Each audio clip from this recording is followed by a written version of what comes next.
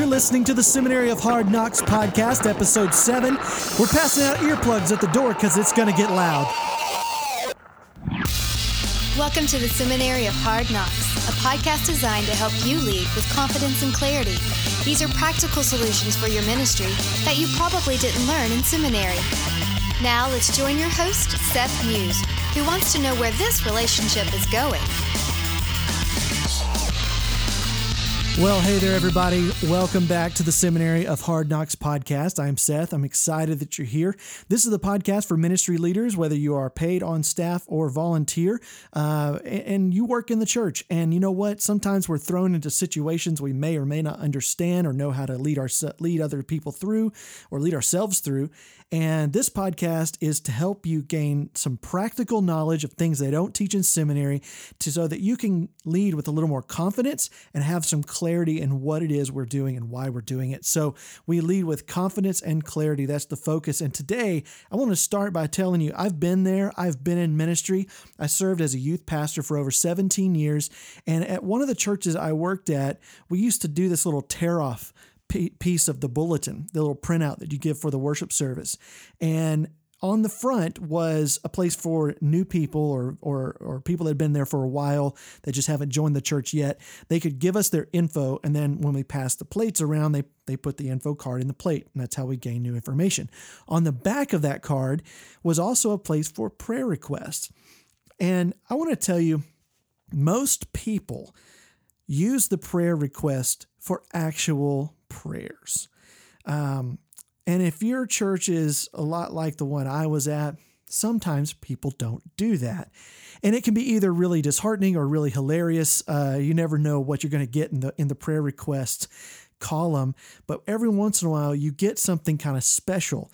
And I want to tell you about a really special prayer request. And it's special because it's the worst prayer request I've ever gotten. And the reason it was the worst is because not only was it bad, they kept putting it in there about every other week. And it was just awful. And I'm going to tell you what it is. And here it is. Are you ready?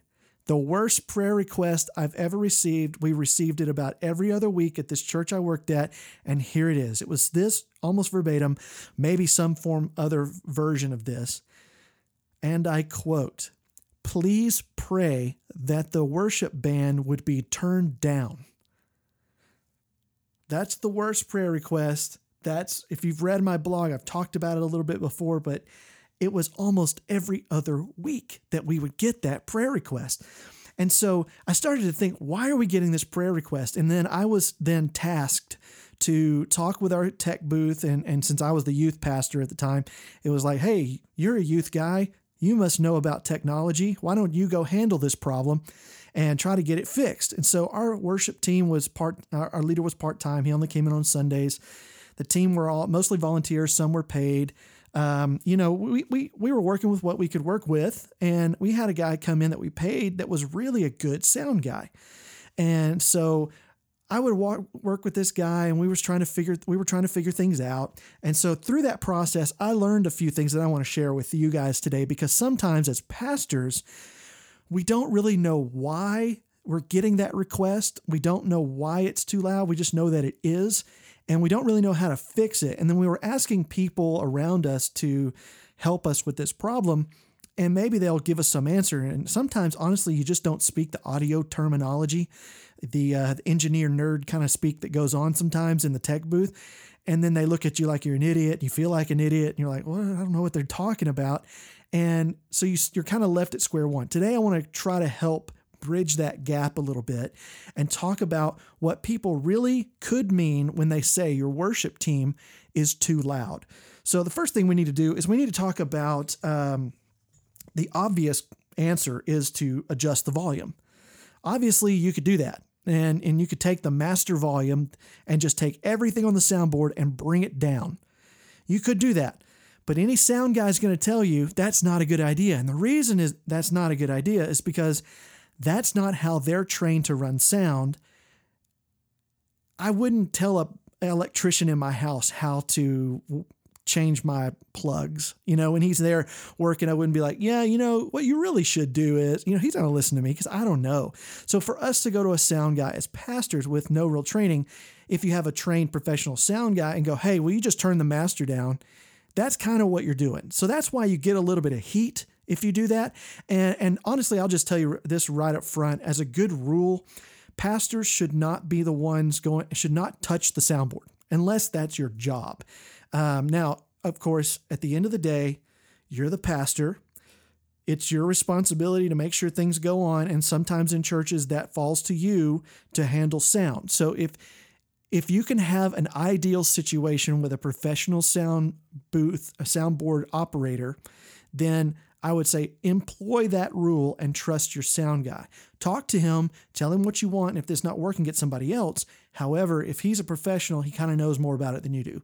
And that's what I learned too, is that I knew a lot about sound, but I didn't know nearly as much as our sound guy. And I was the youth guy. I'm supposed to know a lot about tech. So what I learned through this first is I want to talk about this little device that they've probably shown you, and it's called the decibel meter. Now, a decibel meter is just simply this little device you walk around with. You can actually download free apps on your iPhone or in Google Play too, if you can do, if you're one of those kinds of people. You can go and download an app for free, and it's a sound meter or a decibel meter that you can actually use, and it works pretty good on the phone. I was using one on my iPhone to check meters, and he had an actual decibel meter, and what this thing does is it tells you basically how loud things are in the room. So if you're walking around, the band's playing, you've got this little meter. It's got a little microphone on the end. You hit a button and it takes a reading of from wherever you are of how loud it is in the room. And it tells you how many decibels it is. Now, for most people, decibels, that just really doesn't make any sense. So I want to tell you what decibels mean a little bit. Decibels are basically a measurement of loudness, and it's not volume. Okay, I know that's really weird to say, but decibels are not a measurement of volume. It's a measurement of loudness. It's kind of like the difference between a measurement of weight and mass. Sometimes you just like, what's the difference? Well, there's a little difference, and it makes a big difference in the end. So understanding that when they talk to you about decibels, they're not talking about loudness. Another thing to understand is that when you go up like 3 or I think it's 3, maybe 6 decibels, you're actually doubling the loudness at that point. So a little bit goes a long way with a decibel, and the way it's measured is a little different. So if I haven't lost you yet, let me give you a comparison. I'm going to read off this chart that I found online from Galen Carroll Audio. It's gcaudio.com. He has a list, and it is a decibel loudness comparison chart. I just want to give you a few highlights from this list so you see how loud certain things are. You've probably seen these before. So like a normal conversation about 3 feet away, that's 60 to 65 decibels. Okay. That's me. I'm probably talking a little louder right now than 60 or 65, but a normal conversation, 60 to 65 decibels. It actually says a whisper, a quiet whisper in a library from 6 feet away is 30 decibels. 30 decibels. That sounds like a lot, but it's 60 decibels is full voice. That kind of starts to make a little bit of sense when you look at it that way, right? You've doubled the volume. I always think of my whisper as like half my voice.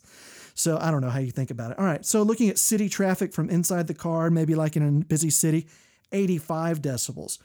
A subway train at 200 feet away, 95 decibels. And then when you get up to 90 and 95 decibels, that's when you start to experience a little bit of hearing damage. Now, what that means is prolonged exposure at 90 to 95 can bring hearing damage. I think it's like 4 hours it takes before you experience hearing loss at 90 to 95. So that's actually a pretty good range for a worship team, 90 to 95. A lot of people like to go to 100. Some go to 85. Some go to 11. I don't know. But you can just decide from how it sounds in your room how you want it to be. 90 to 95 is kind of the first tier. Everything under that's pretty safe. After that, between there, you start to get a little bit more damage. And just so you know, a hand drill is about 98. Power mower is about 107, 105. A power saw could be 110. A loud rock concert, and that may be more along the lines of what we're talking about, can sometimes be up to 115. Well, at 125 is when this chart says pain begins. So at 125 is when it starts to hurt. That's important to remember, because if your worship team is measuring at 125 in your room, there's a reason people have their fingers in their ears, okay? And you need to do something about it. So then we start talking about solutions in a second. Just a few more. I just thought some of these were hilarious. Once you get up to 140, even short-term exposure can cause permanent damage. So the loudest recommended exposure with hearing protection is 140.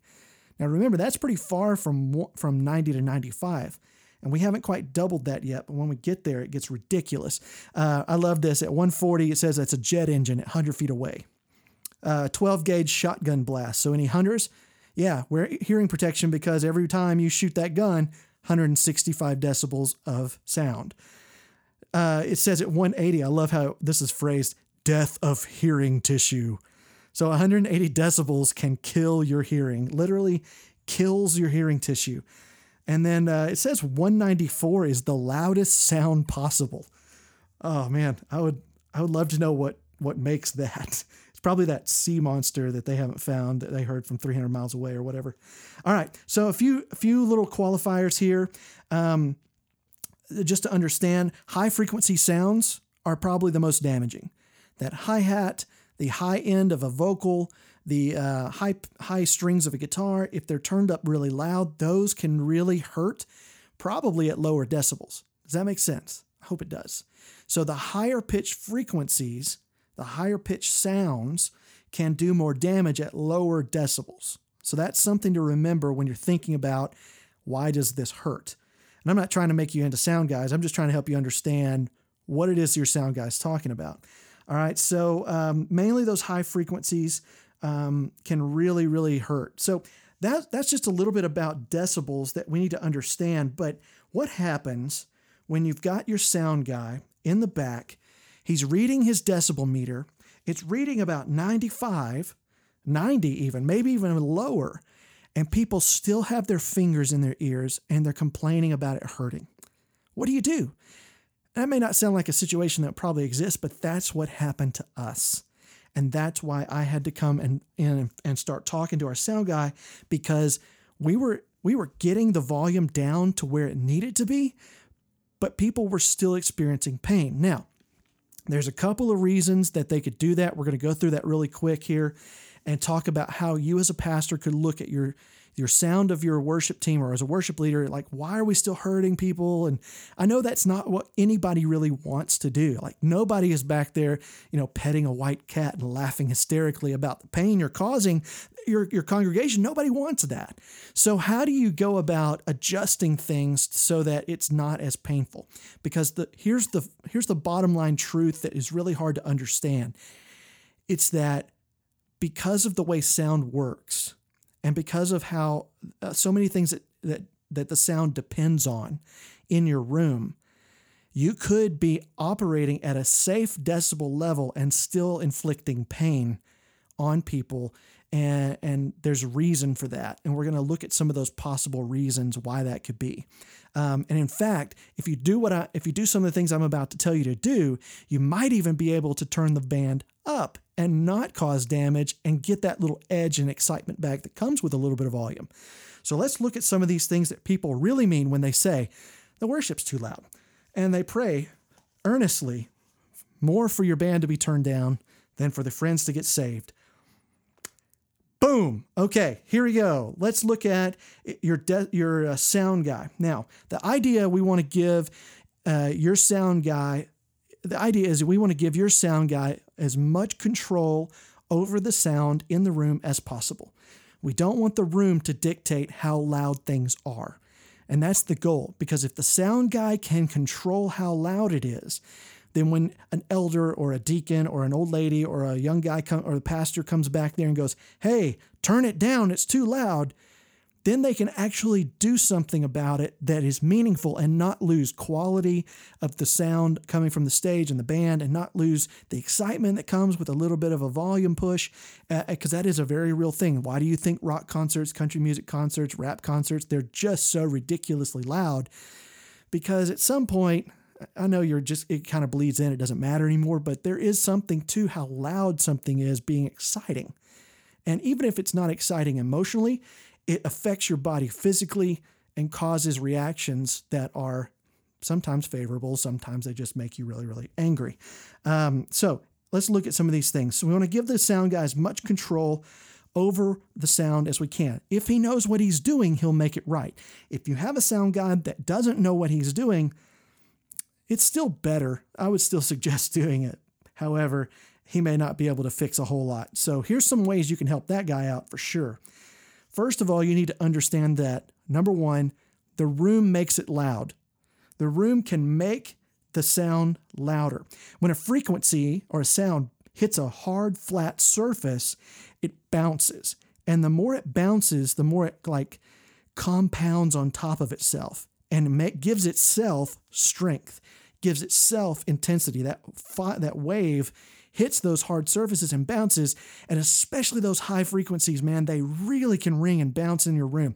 So what you need to do to fix that is invest. And I know people hate to hear that word, but you get what you pay for in this arena, okay? Invest in acoustic tiling. You need some soft, padded something on the wall. Some people hang curtains on the back wall. Some people have a company come in and they put up these foam tiles. And there's a lot of ways you can get those now that look really nice. You can do a two-tone color with your wall. It looks really nice. A lot of big churches do that, especially the warehouse-looking church, with the open roof and all that. That's a metal roof. So they spray things in. There's a acoustical spray. You can spray the whole thing down. Then they put their lights up. Then they hang things and they put up tiles. And you look up there next time you're in a big church or an auditorium and just look around the room. You will see in an auditorium, in a concert hall, you will see acoustic tiling. That's there for a purpose. It deadens those high frequencies. It catches bass in different areas where it needs to and gives your sound guy some control over the sound. And the room then doesn't become your enemy. And that can make it a lot louder. The size of the room obviously affects a lot of that. The smaller the room, the more sound you're going to have bouncing around, especially a hard wall. And if you've got a cinder block in your church, God bless you. That is the hardest thing in the world to deaden. It just does one thing, and that is bounce. And so feel for you. I used to have this worship leader who I talked to about this. He actually said, I want to keep the acoustics of the room. I like the natural sound. So I'm like, yeah, well, if we've got a pipe organ and a choir that's not mic'd, sure, that can really help things out or make it sound okay. And you don't want to acoustically tile too much if that's how you do it. But since a lot of our churches were actually built after 1600, and even if they weren't, we're still trying to put drums in them, which is an instrument you play by hitting it, okay? You've got to be able to control some of that because those instruments are loud. They are loud. So the room can make it really, really loud. Thinking about that as acoustical things, it depends on what you want to do in the room. If you're trying to have a worship team and a band and be, kind of modern look of worship, sorry, that's backwards. You need to deaden the walls. You need to get something done for acoustics. Bouncing frequencies are not acoustics. They are annoying. So the room could make it loud. All right, number 2, the EQ needs to be adjusted. All right, so when you're like in a noisy restaurant and you hear like a kid over in the corner and he's just going rat, rat, or whatever, making some sound on some kind of rhythm, and you notice it, and then all of a sudden you can't hear anything else but that kid making that noise. And so sometimes with an EQ or an equalization, these are all the frequencies that a sound guy can adjust. Sometimes it just means pulling something kind of down in the mix, making a hi-hat mic softer, or making that vocalist, changing the EQ so it's not as bright and hurtful, and just deadening the top a little bit. And if you don't know what I'm talking about, I'm so sorry. If you can do things to each individual thing on the stage. And if your sound guy has control over that, he can fix some of that from the back. So maybe the EQ just needs adjusting.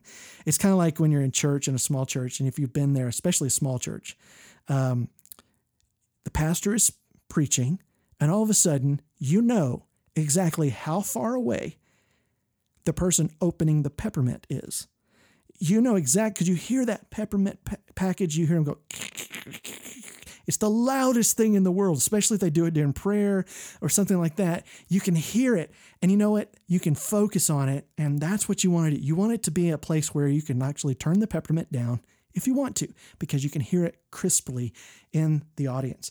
All right. So sometimes if you have an iPad app that works with your soundboard or a new board or something, he can walk around and he can adjust things and find what's called the sweet spot. Sometimes it has to do with where the speakers are pointing, that they're hitting the wrong places in the room, and the sound guy actually from where the sound booth isn't in the sweet spot. So he can't hear what it really sounds like in the fifth row.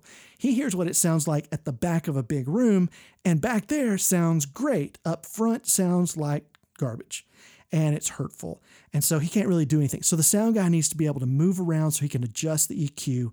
And besides, EQing piano or drums gets more and more impossible the bigger the room or the smaller the room gets. All right, so number one, room makes it loud. Number two, the EQ might just need adjusting and some kind of adjustment in the sound. Number three, your stage is too loud. What I mean is the stuff on the stage is too loud. If you have an acoustic drum set, like a regular drum set, not an electric one, which I hate electric drums. I'm not pushing for that at all. I think acoustic drums are way better. However, they're stupid loud. Okay, so on my blog, I have a post that's called "Really Mean When Worship's Too Loud." If you go to that, I link to what's called a drum cage. This is a big shield and padding and a lid that you basically turn the drums into a dungeon. And the drumgeon. It's a drumgeon. That's what we should call it. It's a drumgeon. It's like this place where only the drummer can get in. If you do that, please put a fan in there. It gets super hot. But kills a lot of the drum sound, and you can control it a lot more. What's happening on the stage? The drums are so loud that those little speakers facing the singers have to be turned up louder, which means that's going to be make your stage a lot louder so they can hear themselves. Then the drummer is super loud, and then it's all bouncing off that back wall and firing off into the crowd. What you're hearing is the stage, and sometimes the stage is actually louder than what you're hearing in the sanctuary. That's what's happening whenever you hear a band that sounds kind of muffled. They're kind of like that, where you can tell they're singing, you can tell they're doing stuff. However, it's kind of muddy. It sounds muddy. I don't know how to really describe it other than just it's murky sounding. That's because your stage is actually louder than your mains, which are the speakers pointed at the crowd. So we want to make sure that the speakers pointed at the crowd are the louder speakers. So here's a solution for that. Isolate the drum kit. You can actually do that to amplifiers. Put them off stage, run a mic back into the back room, close it off, and then he runs through the monitors or a in-ear system. We're going to talk about that in a second. So you can isolate things, put shields up, plexiglass shields. You can buy those. They're pretty cheap. Musician's Friend, Clearsonic, Sweetwater, .com, all these places online, you can buy this stuff that's really, really cheap. So go invest in that kind of stuff, because if you've got a small stage, trust me, these are things that are going to make Sunday morning so much better and so much more enjoyable to be in the crowd. And you won't get that prayer request that says, please pray that the band gets turned down and the pastor gets saved. So here we go. First, the room makes it loud. EQ needs adjusting. Your stage is too loud. I want to say the last thing about the stage being too loud. Another solution is some people don't like to get away from the little monitors that are on the ground. I personally like those. I'm a musician, worship leader as well. I like having those. However, I know that having that plus maybe a headphone in that's the monitor so I can hear myself sing it helps cut down the stage noise a whole lot. There is a system called the Aviom system. It's fairly inexpensive. It's wired. I think there are wireless versions of it too. There are definitely wireless versions of monitors that you can put on a belt pack, and it's just earphones, and run all kinds of stuff to those so that your musicians can use those as monitors instead of the big loud speakers. So then the sound guy has more control over what's going on. That's a good solution. You can find cheap versions on Musician's Friend or Guitar Center. Just search, in-ear monitors, and you'll find a whole bunch of great stuff. All right, so fourth, the tempo is too fast or sonically unpleasant. The songs are sonically unpleasant. Now, here's what I mean by that. There are some styles of music that just make people uncomfortable. Punk rock played really fast, Green Day style, on Sunday morning. Can you imagine the feelings that would create if your band did that? So there is something to be said about how fast you play a song, because some people might actually interpret that as volume, believe it or not. They interpret that as, I felt just uncomfortable about it. It was so fast. Maybe there's a guitar that has like too much of the overdrive on it, and they interpret that as hurtful or painful, and because they can't really put their finger on it. I'm not saying that's what it is, but I am saying that sometimes your congregation, or maybe even you as a pastor, you cannot quite process or put into words what's going on and how you're feeling. So sometimes it's just easier to go, it was too loud. There are bands like old rock bands, like from the 80s and stuff, like AC/DC and, Guns N' Roses and those kind of hair metal bands and things. They're in concert, they're really loud, but even on the radio, they were considered to be loud rock, because of the way they sang, of the way they played. So some of that is just interpreted that way. And that may sound really weird. Maybe you've never seen that. Maybe you've never experienced that, but sometimes just that can be something that translates. Style sometimes just doesn't gel with your people, and they just don't know how to express and what they feel, and they just say it's just too loud. It's just too loud. And what they really mean is, I don't like it, which is hard to translate that, but sometimes that's what they mean. I just don't like that style. All right, so number 4 was tempo is too fast or sonically unpleasant. Number 5 is my favorite. Here's the thing. Some people just take music way too personally, and they cannot be pleased. Some people are going to sit right there in that seat they've always sat in for 30 years, even though it's in front of your brand new subwoofer and you've got that thing cranking. They have a pacemaker and it messes their heart up, but man, that's where I've been sitting, and you need to just turn it down. Sometimes you just can't do anything about that, and there's just not a real solution. So pass out the earplugs at the door and try to encourage them to sit somewhere else. Because sometimes, it is okay to say, well, I'm sorry, but we are running sound a certain way that meets a certain, because of who we're trying to reach. I don't know how you want to say it, but you can say, we have at the back, it is not as upsetting or is not as loud, or over here, and tell them, get the sound guy to find out where kind of the dead zones are in your room, and say, okay, on this row right here in these 5 seats, it doesn't hurt as bad. Because if a sound guy knows what's going on, he's probably found those dead spots in the room where it's just not loud. You can't hear it. Sounds muffled. Some people prefer that. I think that sounds terrible. However, I have ears that have already been damaged quite a bit by being in bands, so it doesn't really matter to me as much. However, they may have really sensitive ears and they want to be at the back. But we don't want to kick them out of our service. We don't want them to feel like they can't be part of it just because the band is so loud. We have to understand that some people's ears are just sensitive, and we have to be aware of that and be able to try to do our best to try to reach all of our people and accommodate them in a way so they can worship as well. Because whether or not they have sensitive hearing or basically no hearing like me, then we're all there really to do one thing, and that is to worship God together. And we need to find our best way to do that. Because sometimes, you know what? The band is just too stinking loud. You have all that in place, and we're just blasting it up like a concert.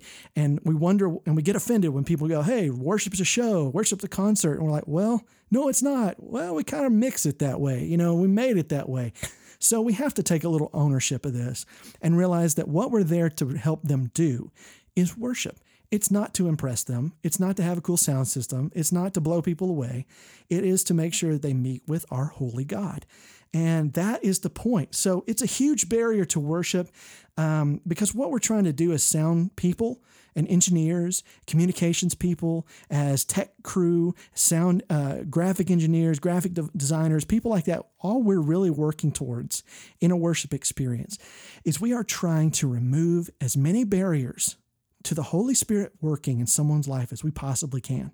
because we know that's what the enemy is there to do, to put up these roadblocks and these barriers, to keep people from meeting with God, to keep people from hearing the message, to keep people from hearing the gospel. And how do you do that? Not just by shutting their ears off, but by giving them something to upset them and cause them to focus on that. And we want to remove those distractions, those barriers. And you know what? That's the goal. So when a person comes to me and is maybe elderly and says, it's just too loud, we can't just brush that kind of stuff off, especially if it happens a lot, because that person is important that they're there with us. So we have to try to find a way to either talk them through what we're doing, offer some solutions, give earplugs out, or just adjust how we do things. And I'm certainly not saying just because you hear it once, just change everything. But I am saying if you hear it a lot like we did, we actively adjust it. And now at that church, we enclosed the drums. We haven't put up any kind of tiling yet. We got a new system. We have taken guitar amps off the stage. We've gone to an in-ear monitor system. And man, it is so much better in that room. Now we don't really have to invest in the $5,000 or whatever it is to acoustically tile the room right now. I think we still should, and we probably would.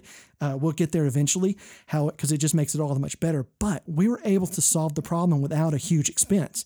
That drum cage cost about $1,800. The Aviom system, I don't know how much that was. You can look those up online. They're not too expensive for a budget. So there are ways to take care of this issue without just breaking the bank. And I think we should work really hard to do that, because as a church, when people come into our room, we don't want to blow them away and cause a distraction or a barrier to the Holy Spirit working in their life. We want them to focus on the message of God with the greatest of ease. So that's what we got for you today on the podcast. What do people really mean when they say your worship is too loud? What they could mean is the room makes it too loud. They could mean that the EQ or the mix needs to be adjusted.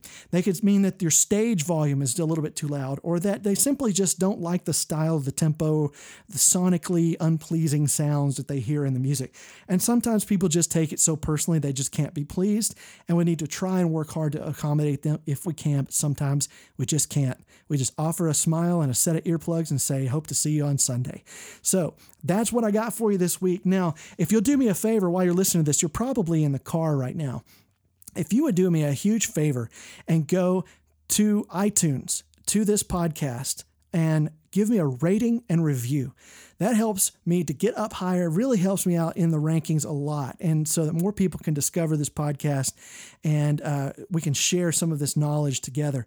I've had a couple of really hilarious reviews given by some friends. I'd love to see if anybody out there could top them. They're pretty good. I have a few good ones out there. I've given a few reviews myself that I'm kind of proud of. They're both pointed and true and also hilarious. So I hope that you can do that for me. I'd love it if you want to leave something ridiculous as a review. Maybe next time after I read them, and I read every one of them, I'll read yours out on the next podcast. So give me a good review, and I hope to see you back here in 2 weeks on Seminary of Hard Knocks. See ya.